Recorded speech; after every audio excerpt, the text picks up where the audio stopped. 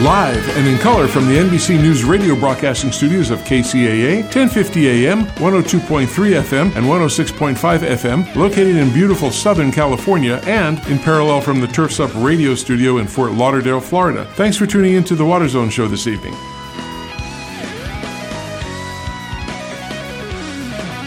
Well, a pleasant good afternoon and evening to everybody. Welcome to the Water Zone. I'm Rob Starr along with Mr. Chris Davies, and we are the host of the show. Hope everybody's having a nice week. Mr. Davey, as I always call him, I give him the respect that he deserves and has earned. Chris, how's everything going up there? Hey, we're all right, buddy. Thank you very much. Enjoying some of the typical Arizona heat out here in Southern California these last few days. In Riverside today, it topped over triple digits and got into the 104, 105 range, my brother. Thank you for the heat. That's what it was here this week. It's now 100 degrees right now, and sunny out. They said in 2 weeks it's going to drop to highs in the 80s or mid 80s and down to 50 at night. So that's going to be quite a change for this year. And my wife Pamela is looking forward to breaking out her millions of sweaters and boots to wear when she gets. Well, let's hope it cools off, Rob, because it's getting near trade show season for our industry, and you know that there's not any fun in doing the trade shows when it's in the 90s outside. No, but the other thing that I'm hopeful for when it gets cold, she'll clear out half the closet, so I can get in there and get some of my stuff, all this stuff. So what's new out in your world, Chris? And then we'll bring Miss Chris Austin on in a second. Miss Austin. Yes. What, me? Yes, sir. Yes, the purveyor of Megan's notebook, Miss Chris Austin, join us. Well, usually you introduce me, so when there's two Chris's, so I get confused. I know.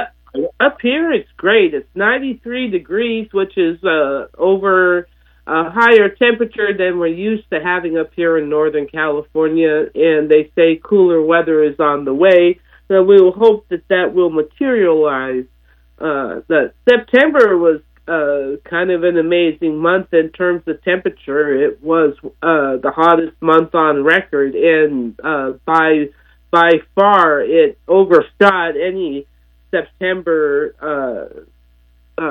reading that they had before. So hot times here on the good old planet Earth. Yeah. Yeah. Before we get into the news, I just want to remind you all. Do you remember the day we had three Chris's on the show?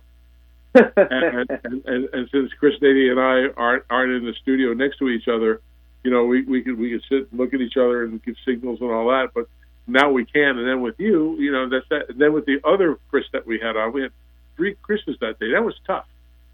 Yeah, nobody knew when to talk. No. But anyway, Miss Chris Austin is the purveyor and creator of Maven's Notebook, and I'll do a great introduction for her. She's the most wonderful person I know in news for telling everything that's going on in water, and we're very proud to have her. And she's also an inductee into the Green Industry Hall of Fame, as Mr. Chris Davey is, as myself is, and as Mr. Mike Barron was when he was co-hosting the show. So let's dive into what's happening in the news. And I know there's a bill that Chris Davey and I were talking about, but maybe, Chris, I'll let you start the conversation with Ms. Austin. Well, I will. And, Chris, I'm going to ask you this because we actually talked about it a little bit, but it's AB 1572, and there's another one, too, but let's talk about that one first. And this is sort of California moving toward outlawing watering some grass, as turf that's known as decorative turf or non-functional turf, and it isn't really banning the turf, Chris, as I understand. It's not really banning the turf. What it is it's trying to, by 2027, to introduce legislation that will not allow the use of potable water for irrigating non-functional turf. Do I have that pretty close? Yeah, that's basically what it says. So it's not going to apply to residential lawns or apartment complexes, sports fields, or cemeteries, but other types of businesses will no longer be able to water turf that is not being used for any particular reason except to look nice there. And the legislation specifically says non-functional turf that is being irrigated with potable water. So there are some landscapes out there that are irrigated with recycled water, and so by my read of this article, that would still be able to continue. If you remember back in the day when we first started using recycled water, it was, I think, easier for the public to accept that recycled water was being sprinkled on the landscape versus being put into a reservoir or anything like that. That's sort of set to change, but at the time, a lot of places did set up special recycled water deliveries to large water users like golf courses and, other large landscapes like you might see on a university or whatever. So I would understand that would be able to continue if you have such a large landscape and you want to get recycled water. I think that's going to be much more difficult now because there just are a lot of people wanting to use that recycled water. And we have new regulations coming out for direct potable reuse, meaning that water now will be able to be cleaned up and put directly into a water system or a reservoir. So we'll see. This was a temporary measure that has been made permanent, so it shouldn't be too shocking to those that it will apply to. And they're set to go into effect of January 1st of 2027. Well, yeah, just kind of, sorry, Rob, I was just going to say, kind of frame it up for the listeners a bit, just covering the message board here, people asking what does that mean, to give it a little quantifiability, just in the 6 county areas of Southern California, that is, it's estimated there's just shy of about 250,000, 250,000 acres of turf grass, right, that's serviced essentially by Metropolitan Water District of Southern California. And they're estimating that probably 25 to 30% of that is what they're targeting as non-functional turf, right? So just to give you an idea, that's sort of, street medians and, as you said, non-residential, but street medians, business parks, places where if it doesn't see feet, right, it's not supposed to see irrigation. Sidewalks, businesses, parking lots, all that sort of stuff. So, just our listeners were asking what it was. I haven't researched that to find out just how many gallons that will save, but it's got to be substantial. Yeah, I'm going to flipping through here, looking at. They do expect it to be a significant amount of water, especially if 25% in Southern California is non-functional. What happens? I agree. What happens to the people who are big into the green thing, and we're taking this? Well, they'll probably remove the turf, but what's going to happen to all the carbon and things that it absorbs, the benefits of turf that's going to be taken away? Well, you'd have to think about the benefits of what is put in its place. If you switch that out and make it native plants, you could have less water use.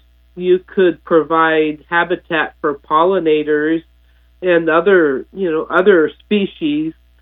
So, it really depends on what people choose to do. If they're going to pull it out and replace it with concrete, well, that's not a plus. There are a lot of options. So, what will people do? Yeah. I think at companies like, I'll just pick one, IBM. They have a facility that's 1 million square feet. It's huge, okay? And they got lots of turf. They got a campus, I guess is the better way to describe it. I can't imagine if they turned it into some of those things that we're talking about. It's going to be quite expensive to do that. Yeah, no doubt. And also keep in mind, Chris, just keep in mind, right, reading farther into the bill, it's not a cold turkey thing that on January 1st, 2027, all this happens, right? It's a 5-year phase-in process between 2027 and 2031. And there's some exemptions, as you said earlier in the conversation, right, for places where there's turf areas that are used for quote-unquote activities, right, or community spaces, like sports fields and parks and perhaps cemeteries. I know there's going to be some debate over that as well, but I just want to point out that it's not, a cold turkey issue. Yeah, and cemeteries are actually called out and excluded, at least as it says in the article that I'm reading. I didn't go back and look at the legislation. Okay. But that was a big issue in the last drought when they didn't exempt cemeteries, and a lot of people really objected to that because that's kind of not what they expect to go see when they go to a cemetery. So the cemeteries do have a carve-out in this. Yeah, that's good. I guess, at the bottom line, it's saying, hey, we don't want all non-essential, non-activity-based turf being irrigated with drinking water, right? I mean, that's basically where this is coming from. Right.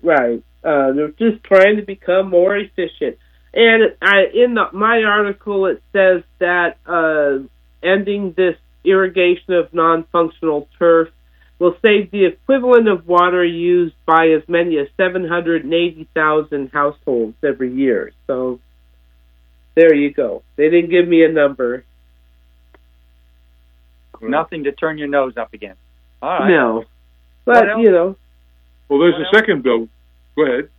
No, go ahead, Rob. You do. No, I said there was a second bill that the governor signed. Yep. That was for a long-term fish monitoring system. It was AB 809, I believe.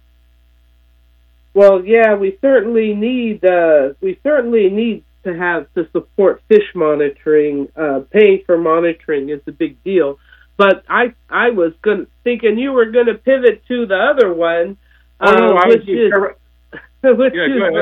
artificial turf that they passed. Governor Newsom signed legislation that makes it easier for localities to ban artificial turf because, you know what, they've kind of come to the idea that artificial turf is not such a good thing. And we've talked about this before, and I'm glad that artificial turf doesn't sponsor our show, so I can easily say that I am not a fan, but now there's this other, we know more now. I mean, I think that it gets hotter than regular grass, and if you're using it as a sports field, it can be painful to fall upon, but now it also has PFAS in it. So, and a lot of reports from the back east have been talking over the years in the Journal of American Medicine that it causes cancer.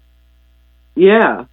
I mean, it's just there. I don't know. I've never been a fan of artificial turf, and so now it's going to be easier to ban it.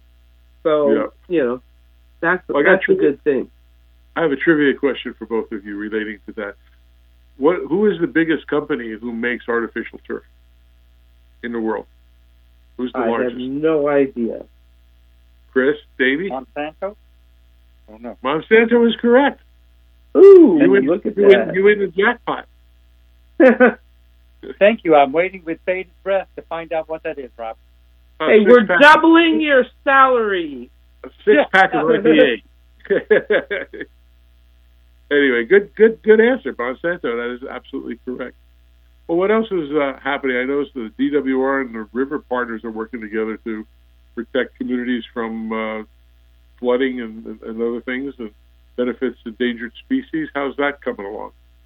Yeah, there's another project going in to restore floodplain, and which just has lots and lots of benefits for the environment and for species. So That's a good thing. Lots of projects going in, restoration projects. And we've also come to understand how important floodplains are. There was a floodplain project that finished up last year that when we had our wet season come in and it was so abundantly wet, it actually protected a disadvantaged community from being flooded out. So, there are benefits to restoring these floodplains here, here in California, and there's a big focus on that. And I mean, it's benefits for people and communities, and it's benefits for critters too, because floodplains are great for raising salmon, baby salmon, and spawning, and they also add food to the river. That's one of the things, fish food to the river. That's one of the things that we have learned in recent decades is that, by leveling off all our rivers and not allowing the water to flow across the land, that has meant less fish food in the water for the fish. So, there's just a lot of benefits to that. So, we're happy to see more of these projects going in. Absolutely. Chris, you had some other... Go ahead. Oh, I was going to go to another subject. No, go. Again, the problem for our audience knows we're all in different locations right now, so it's a little hard not sitting next to them in the studio and just turning to them and giving them the thing to go ahead. So we're all doing this by audio sound. So I apologize for that. But go ahead, Chris Austin. Yeah, the State Water Board has started working on the formal rulemaking process for this regulation that's called making conservation a California way of life. And there is just so much wrong in the media about this regulation, and including I posted something from the city of Redding where they are opposing this regulation, and they say that it has been finalized and is officially in place. So I had to put a note on it and say it's not finalized, it's not officially in place. And they went on to say some other things that were not necessarily, I wouldn't necessarily agree with. But and we hear this come up, and I just want to say it as we get into the media frenzy that will happen. There is no law in California, nor has there ever been a law in California that limits how long you can take a shower, or tells you that you can't take a shower and wash your clothes on the same day. And there's no regulation that's going to charge you if you do so. This is a very complicated regulation that they're putting in place, and it's just misinterpreted all the time, including some a recent campaign stop by someone who shall be nameless that said that people in Beverly Hills smelled bad because they couldn't take showers as long as they wanted, which is not the case. Okay. People in Beverly Hills have not been limited in their shower time. So it's just crazy the amount of misinformation that floats around this. Well, they can pay for expensive cologne to smell better. Yeah, I find that's hard to fathom, Chris. But do you know why June is such a popular month for weddings? Why? It's because back in the medieval times, right? You got a bath once a year, and it was just known that the bride and groom were still fresh in June from their annual bath. Yeah. So as we go forward, and as some media reports and some campaign speeches may talk about this, I just want to emphasize there is no such regulation. And this regulation is not proposing that. Now, they have a lot of challenges with this regulation. Mostly people are arguing about the outdoor goals that they're setting for outdoor use, and that this we have what's called a Model Water Landscape Efficiency Ordinance, which sort of sets that sort of sets this ideal for what a well-designed, water-efficient landscape, how much water it would use, and they are finding out that it doesn't, that's the calculation for, MWELO, it doesn't really flesh with reality, so they're working on all that stuff. But they're not working to add limits on showers or anything like that. And there are no fines to individual residents for this. I don't think they will do that. I agree with you. But what they will do is they'll look at a water budget for each home. Yes, and that's that's what's really at issue. Yeah. And if you go over the budget, then you get a warning once or twice, and then you get a fine. And they've initiated that in Temecula, California, some other cities, things of that sort. So I think they would stay with that. Just you can't tell how are you going to know? They're going to have to put monitoring equipment on and do signature flow analysis to know. How many times did you flush the toilet today? How many times did you wash your hands? How many times did you use the laundry? They're not going to do that. No, that's not what they're working for. Now, another aspect to this proposed conservation rule that is a little another one of those red herrings, I guess, is there are those that say, well, urban water is such a small use. Agriculture is the water use, and it's true. Up to 80% of the developed water supply in California does go to agriculture. So they say, why do you not put these regulations on agriculture? And, and we went through this in the last drought when they told everybody, in the cities to conserve 20%, and they didn't say that to the agriculture. And people said, why do you leave agriculture out? Well, I'll tell you why they leave agriculture out. Because the farmers get an allocation every year based on what actual precipitation is. So what the water in the reservoirs is. So they get an allocation. So if it's a drought year, their water's already getting cut.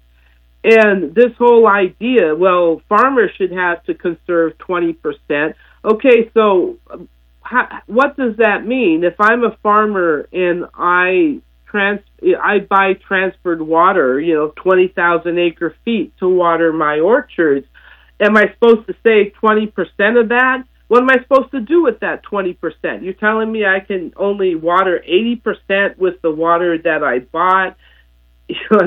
I don't know what farmers are supposed to do with the 20% that they saved, especially given that their allocation accounts for drought years in and of itself. Can agriculture be more water efficient? In some places it can.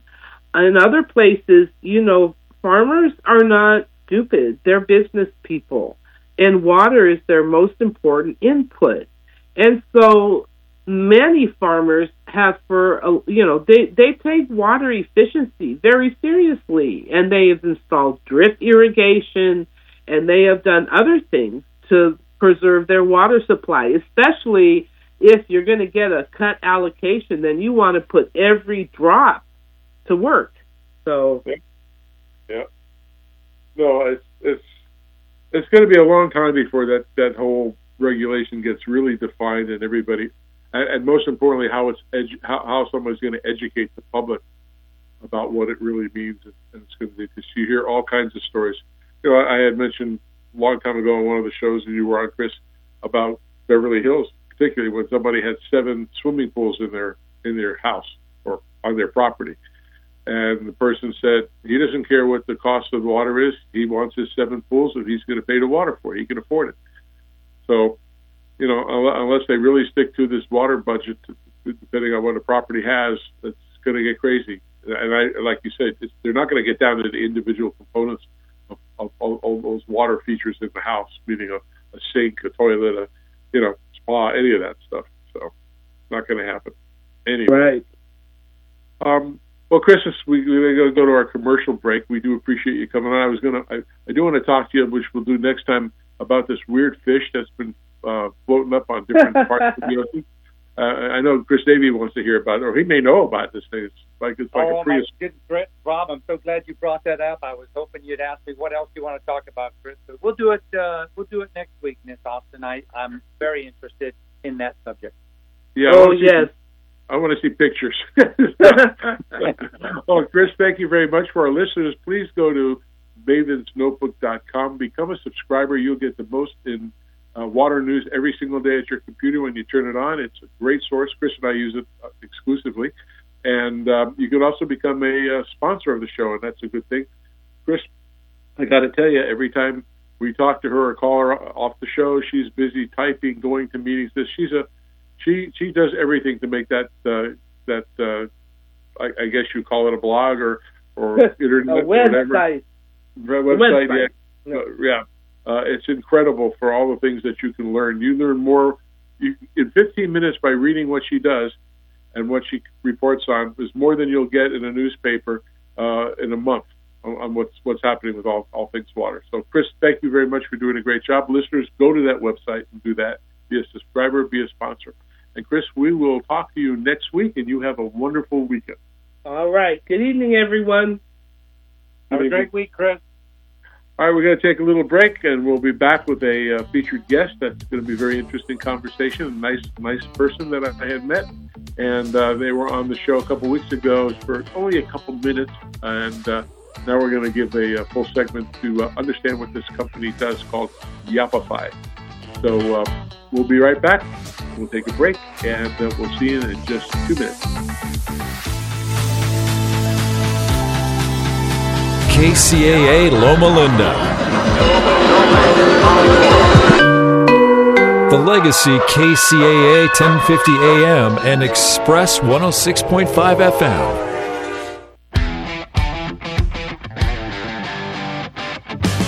Moving up in this industry means getting the most out of each day, so you can focus on growing your business. With Site One, you're in control, and we're here to help. It starts with the right team. Our irrigation pros can help map out a complete, streamlined system that meet any requirements or regulation.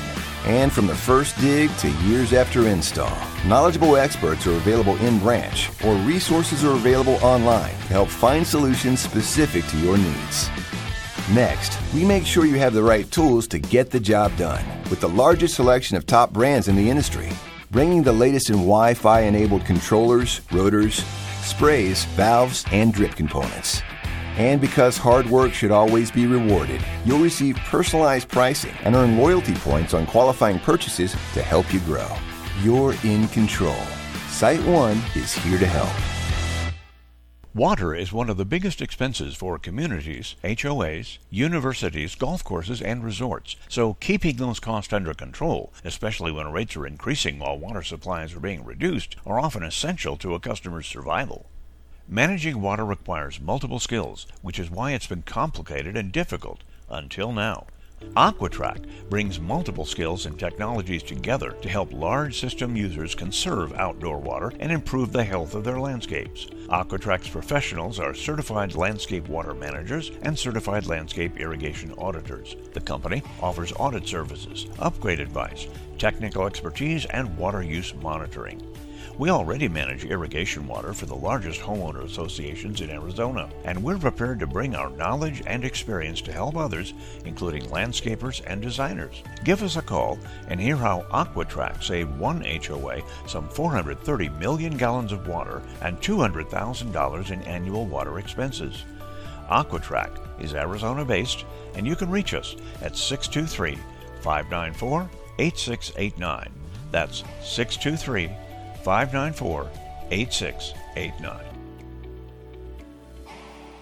This is KCAA.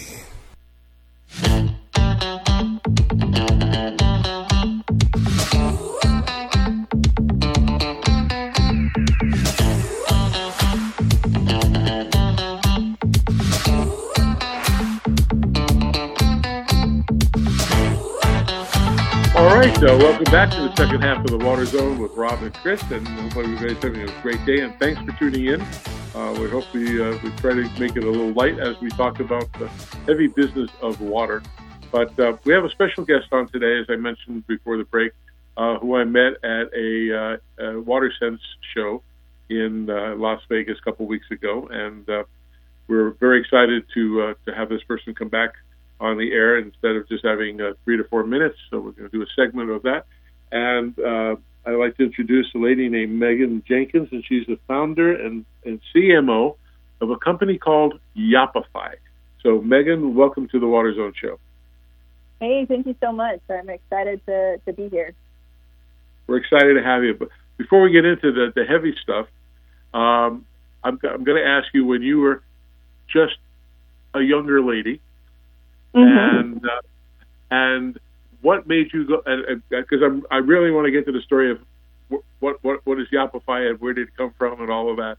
But how did you get to the water industry? What made you go to the water industry? Yeah, no, that's a great question. I don't know how many people as a child know that that's where they're going to end up. But for me, I've been in the water industry for about a decade now. But my background is really in communications and in public communications specifically. So out of college, I actually ended up in California. I was working on recycling campaigns. And while I was there, it just happened to have been when California had its lowest snowpack in like 500 years. So as a communications person, I became very interested in what I saw being done as far as communicating about the drought with the public.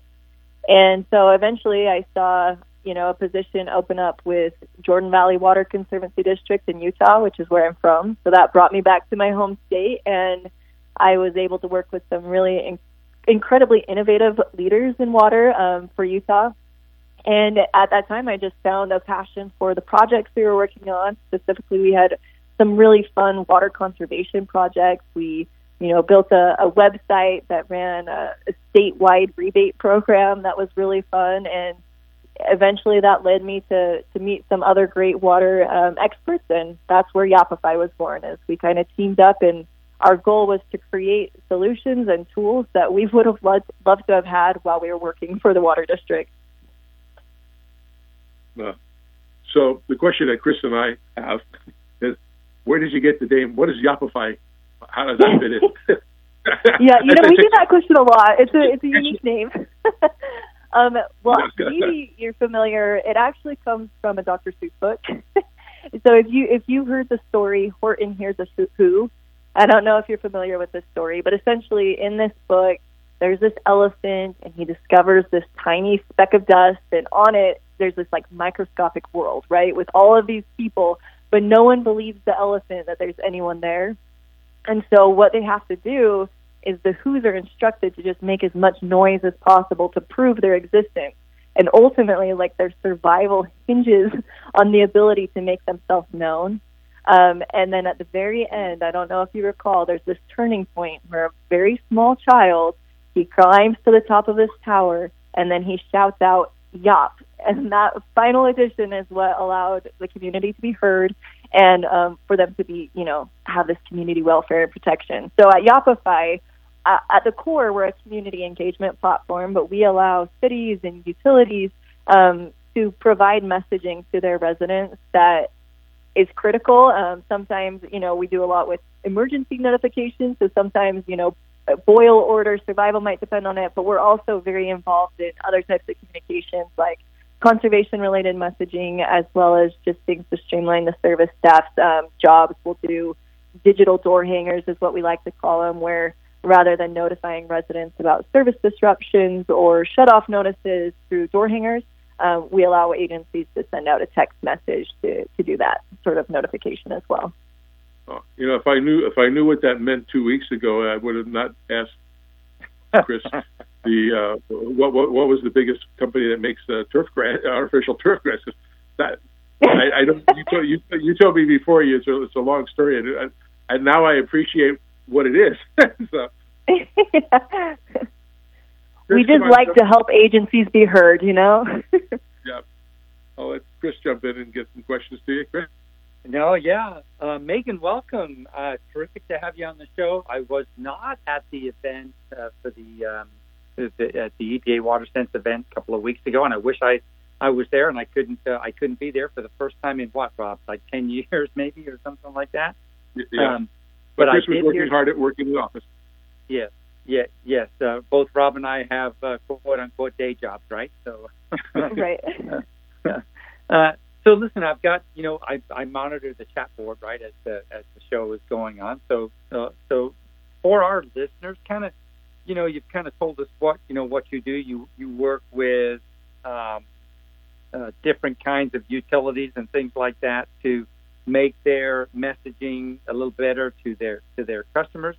So that's kind of like the 30,000 view, 30,000 foot view of that, if you will. But let's dig a little deeper into that and maybe ask a couple of questions. Like some of the listeners are asking, are you just local to Utah? Are you just statewide? Are you nationwide? How big is the organization? Yeah. So we started in Utah. We're a Utah-based company, and a lot of our clientele is currently in Utah. However, our product is a software platform, so it's hosted on the cloud, and we can take clients from anywhere around the world to provide our services. We've had we had lots and lots and lots of water agencies on the show before in the 7.5 years we've been doing the Water Zone, and Rob and I have talked several times about how timid some of the people are about talking to their constituents and their meters, if you will, as the way they describe them. So kind of getting deeper into it a little bit more. Kind of what sort of things? I mean, I'm sure you've got processes and there's many steps, and this is what you need to do. Kind of take us on a little journey, a little deeper into how you provide those services. Sure. So what our goal is always is to provide a service that is something that your residents or your customers are finding value in, as well as your staff. And so as far as the messages that we send out, we're very focused on making sure that it's something that a resident is wanting to receive and can provide a benefit to both. So, for example, here's one of my very favorite scenarios that we saw. We did not develop this platform to deliver shut-off notices. That is not why we were created. But that is a use case that a lot of agencies utilize our platform for. And some of the stories that have come back, they talk about how, no one likes to go and turn off someone's water. And sending people out with the door hangers, it was a lot of time, and it just wasn't very fun. And then people would get upset, and they had to deal with that. So instead, what we've helped them to do is a lot of these agencies, they'll send out a reminder notice. And it's not confrontational in any way. It's just something like, hey, you have a past due balance on your water bill. If it's not paid, shut-offs are on this date, and then they'll send out a link to their bill pay service. And I think what's been surprising to me is now, it doesn't feel as personal almost when you're getting that text in that way, but people would reply back and say things like, oh my goodness, thank you so much, my credit card expired, I had no idea, or thanks for letting me know, I'll get taking care of this. And that kind of shift of people actually thanking a water provider for proactively providing this information was surprising to me in the beginning. But now I've seen it so many times in different situations where I'm starting to understand proactive communication can have a lot of power when it comes to building trust with your residents and with your customers. So what we've discovered is typically the types of things that a water utility would need to communicate about falls into one of two categories. It's either planned or it's unplanned, right? But in both scenarios, when you can be proactive, you're going to have a better response typically from your customers. So if it's a planned event, say you need to, do a repair on a water line and you have a service disruption, there's some survey that was out there. I wish I could remember the source, but it says that typically, people are going to have lower satisfaction with their water provider after a service disruption, with one surprising exception. And that's when they were communicated to about the service disruption beforehand. And then suddenly they're actually going to have a more positive perception of the water provider. And it's the same thing with those unplanned events. If someone has a service disruption from like a mainline break, and the person who communicates to them about what's happening is the water provider, suddenly that's a trust-building experience rather than if they're the ones calling their water provider saying, what's going on? Then they're feeling frustrated and not heard. So really, we're just trying to shift the way agencies are able to communicate with their residents so that it is proactive, and we're providing them the tools that enable them to do that. Yeah, I think we've all seen that in our own life. Sorry, Rob, I was just going to tag something on there. We've all seen that in our own life, Megan, for sure, right? I mean, I remember, I don't know, it wasn't that long ago, a couple of dozen years ago, maybe, where any correspondence you had with your water agency was all through mail, right? There was, you didn't have an email registered, you didn't have that sort of stuff. That's changed now, right? I mean, everybody's got an email, and it just becomes easier. And as you were describing, now it's a two-way communication. It's not just a one-way, here's my bill from the water company. Thank you very much. Have a nice day. It's two ways now, and I'm sure you're expanding and doing things like on social media and other things like that. Has that become a big part of your efforts as well? For what we do, we don't rely on social media too heavily. We encourage agencies, if they have a social media presence, to obviously utilize that. But a lot of our messaging is very specifically targeted, right? We're only sending out messages that are relevant to smaller groups of their residents. And so social media isn't really where our focus is. But one thing that we do realize is that people have preferences about the ways they like to be communicated with. And so our platform, we allow agencies to utilize a whole series of channels of communication. We have text messages, emails, phone calls, postcards, letters. All of those can be sent out from our platform. So as residents update either their communication preference of how they would like to receive notifications, we can honor that. But it also allows an agency, very few utilities have perfect contact databases, is what we've discovered. But if we can kind of layer each of those channels and say, let's text people we have a textable phone number for, then let's send emails to those we can't, and then let's send a phone call, and for everyone else we can send a postcard, suddenly you have 100% reach of your service area, which is incredibly powerful when there are situations where it's critical for you to reach everyone. Yeah, I think it's not only important and more critical to do that, but I think, nowadays, people, customers, agency customers just expect more from public employees than they did before, right? I mean, you have to agree with that. Oh yes, for sure. Actually, it was interesting. I think it was last year at the AWWA conference. They did this little focus group type thing where everyone was talking about what are some of the main issues that they would see facing our industry in 2050. And it's surprising how many people brought up things like transparency or public trust. And you see that already, but I definitely think it's something that's becoming more and more critical. Well, what's good with what your system, I believe, does, I mean, you can track interactions on a central spot, which is pretty cool. And you can increase participation in rebate programs, but tracking people and getting their responses back and knowing that they're using it and working with it is a good thing. And I would believe it could be a time saver and a money saver to the water agencies or utilities, because you have this system already developed. And like you said, you can enter it in and give them what they, it all comes out individualized for them. Oh, for sure. And I think that's pretty powerful.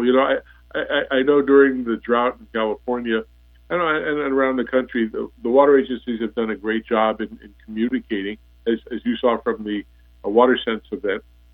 And I think that's a good thing. But it takes a lot of time from a smaller agency to really understand how to communicate with their people. I've seen small water agencies that just are bad at responding back to their customers and things of that sort. But you can now, from what I understand, with what the power of your product system is, that you can narrow it down to this and divide it into sections, meaning this is the number one issue that you're hearing about in return for what your data you're putting out or your information you put out. And I think that's a good thing, because most people don't know how much water they use until the end of the month. They get the bill. And I always use the example, the comparison. If you go get your car, if you have a car with regular gas engine and you're standing there filling it up, you see the moment the gas goes into your tank, how much you're using and how much it costs. Most people don't have that capability on their water. You know, I bet you less than 2%, and that's even stretching it, of the public don't even know how to read their water meter that's out front of their house. Oh, yeah, for sure. I definitely agree with that. And, you know, it's interesting. I think I mentioned to you when we talked before that in all of the systems that we're working with, we see this water use trend where in many cases there are about 20%, maybe 25% of users that use 70% of a water provider's deliveries. So when you're looking at that kind of a distribution and you have an agency that maybe, you know, like, for example, I mentioned we have these statewide rebate programs in Utah. One of our rebates is for smart controllers. Now, the problem is if you give a smart controller and you just, you know, give it to everyone, you might not see the water conservation results that you're expecting because you've got, you know, such a small portion of people who are overusing water, and you actually have quite a few people who are underusing water or using less than a smart controller might indicate that they should. Right. So one of the powerful things about pulling in data is we can have, you know, we can pull in water use data into our platform, and we can identify the people that would, you know, achieve the best results conservation-wise for each of your programs, whatever those parameters might be. So in a smart controller case, the people who you really would want to give that smart controller to in order to maximize your effectiveness with the budget that you have are those high water users, right? That top 25%, maybe 30% of water users. Oh, you're absolutely right. I know, which I won't mention the names of the water agencies on this particular instance, where they gave everybody free controller, free smart controller. Well, that's just like saying you have an engine in your car, but it doesn't mean that you have tires on it, or you have oil in the tank, or gas in the tank. And you know, smart controller can only do one thing. But you know, if you have broken pipes, if you have clogged nozzles, and I go down the list of all the things that the irrigation system has, it's just one part of the system. The smart controller is just the brain. And this one agency put I think a couple hundred units out, and they did a test, an audit at the house, and made sure everything was in working condition. They fixed the bad things, spray heads that were not to grade level, they were buried under. Anyway, within a year, they found out that it didn't really work. The smart controller didn't work, so they say, because nobody came by and changed. Nobody came by and watched and make sure nobody changed anything. Well, people said, gee, the water doesn't come on today. Why not? I always used to come on every day, even though it was programmed for a smart controller, so they'd go in and adjust the controller and change what was going for them. So having a system like yours to monitor that and be able to get all the feedback, that's important, because you don't have to wait a year to find out that they actually use 40% more water than they really needed. You'd know instantaneously, basically, you know, in real time, and that's a super plus to be in the industry. Yeah, I think that what we see is there's, you know, every year there's more and more data that's available to water providers, especially as we have AMI and all of this water use information coming in. But the challenge sometimes is how, as water providers, we can use that data to help us accomplish our goals. And so that's one of the things that we aim to do, is we can pull in that data and help figure out what are your best steps or actions to take based on this data, as far as who to reach and with what type of messaging. Yeah, that's a smart way to go. Chris, got some follow-up questions? Sure. So just, you know, like going back to your work with water agencies, and what any other customer base you work with, or is it just primarily with water agencies? You know, we started out thinking that our primary customers would be water agencies, because that's our background. Everyone who helped found the company, we all came from a water agency. But we have a lot of success with cities, and they will utilize our platform for more than just water as well. So, you know, if there's a city and there's a holiday and they need to change their trash schedule back a day, they'll use our platform to send out a message to their community letting them know when their new trash day is, or things like that. And it's been wildly successful in some of those use cases as well. Wow. You sound like you really love what you're doing. Oh, it has been so much fun. we love meeting with each of these different agencies. There's so many different unique communities. And I think one of my very favorite things is just watching kind of the community voice that different agencies have. You have your really small towns that the people know them by name as they're sending out these messages to them, or you have your larger ones that take a more professional approach, and all of it is so fun to me. Have you noticed or believed that the name you've chosen is a tool for you to promote yourself? That I'm not sure. I guess that's still to be determined. There has been no one that has become a client that said it was because of the name. But I'm happy. Hey, maybe now, I didn't mean it.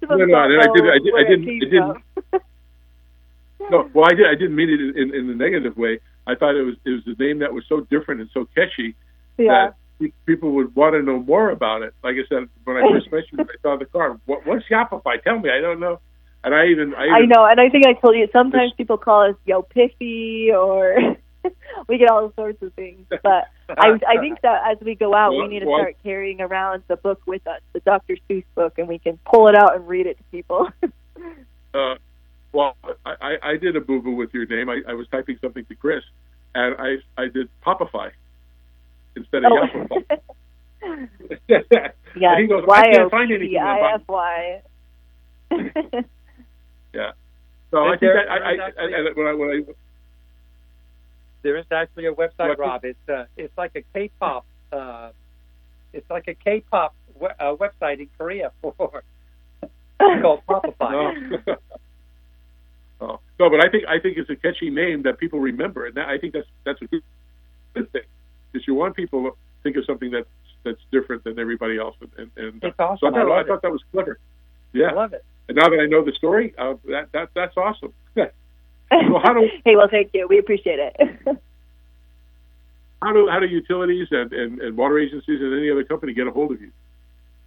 Yeah, well, they can always visit our website, which is at yoppify.com.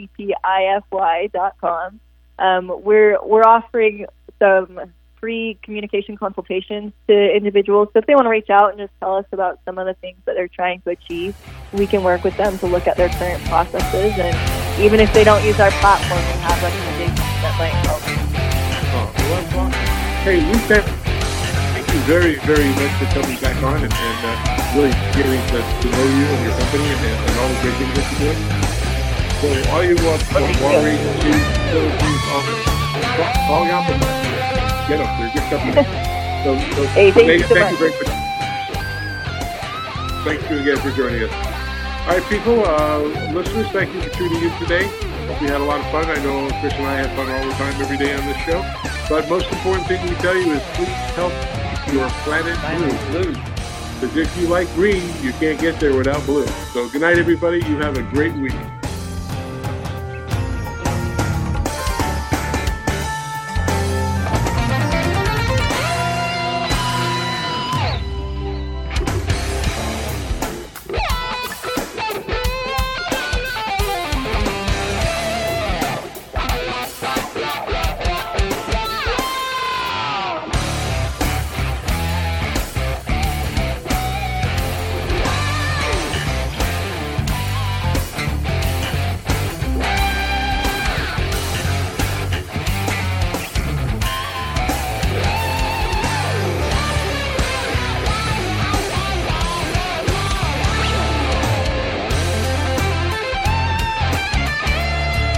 KCAA Loma Linda. The Legacy KCAA 1050 AM and Express 106.5 FM.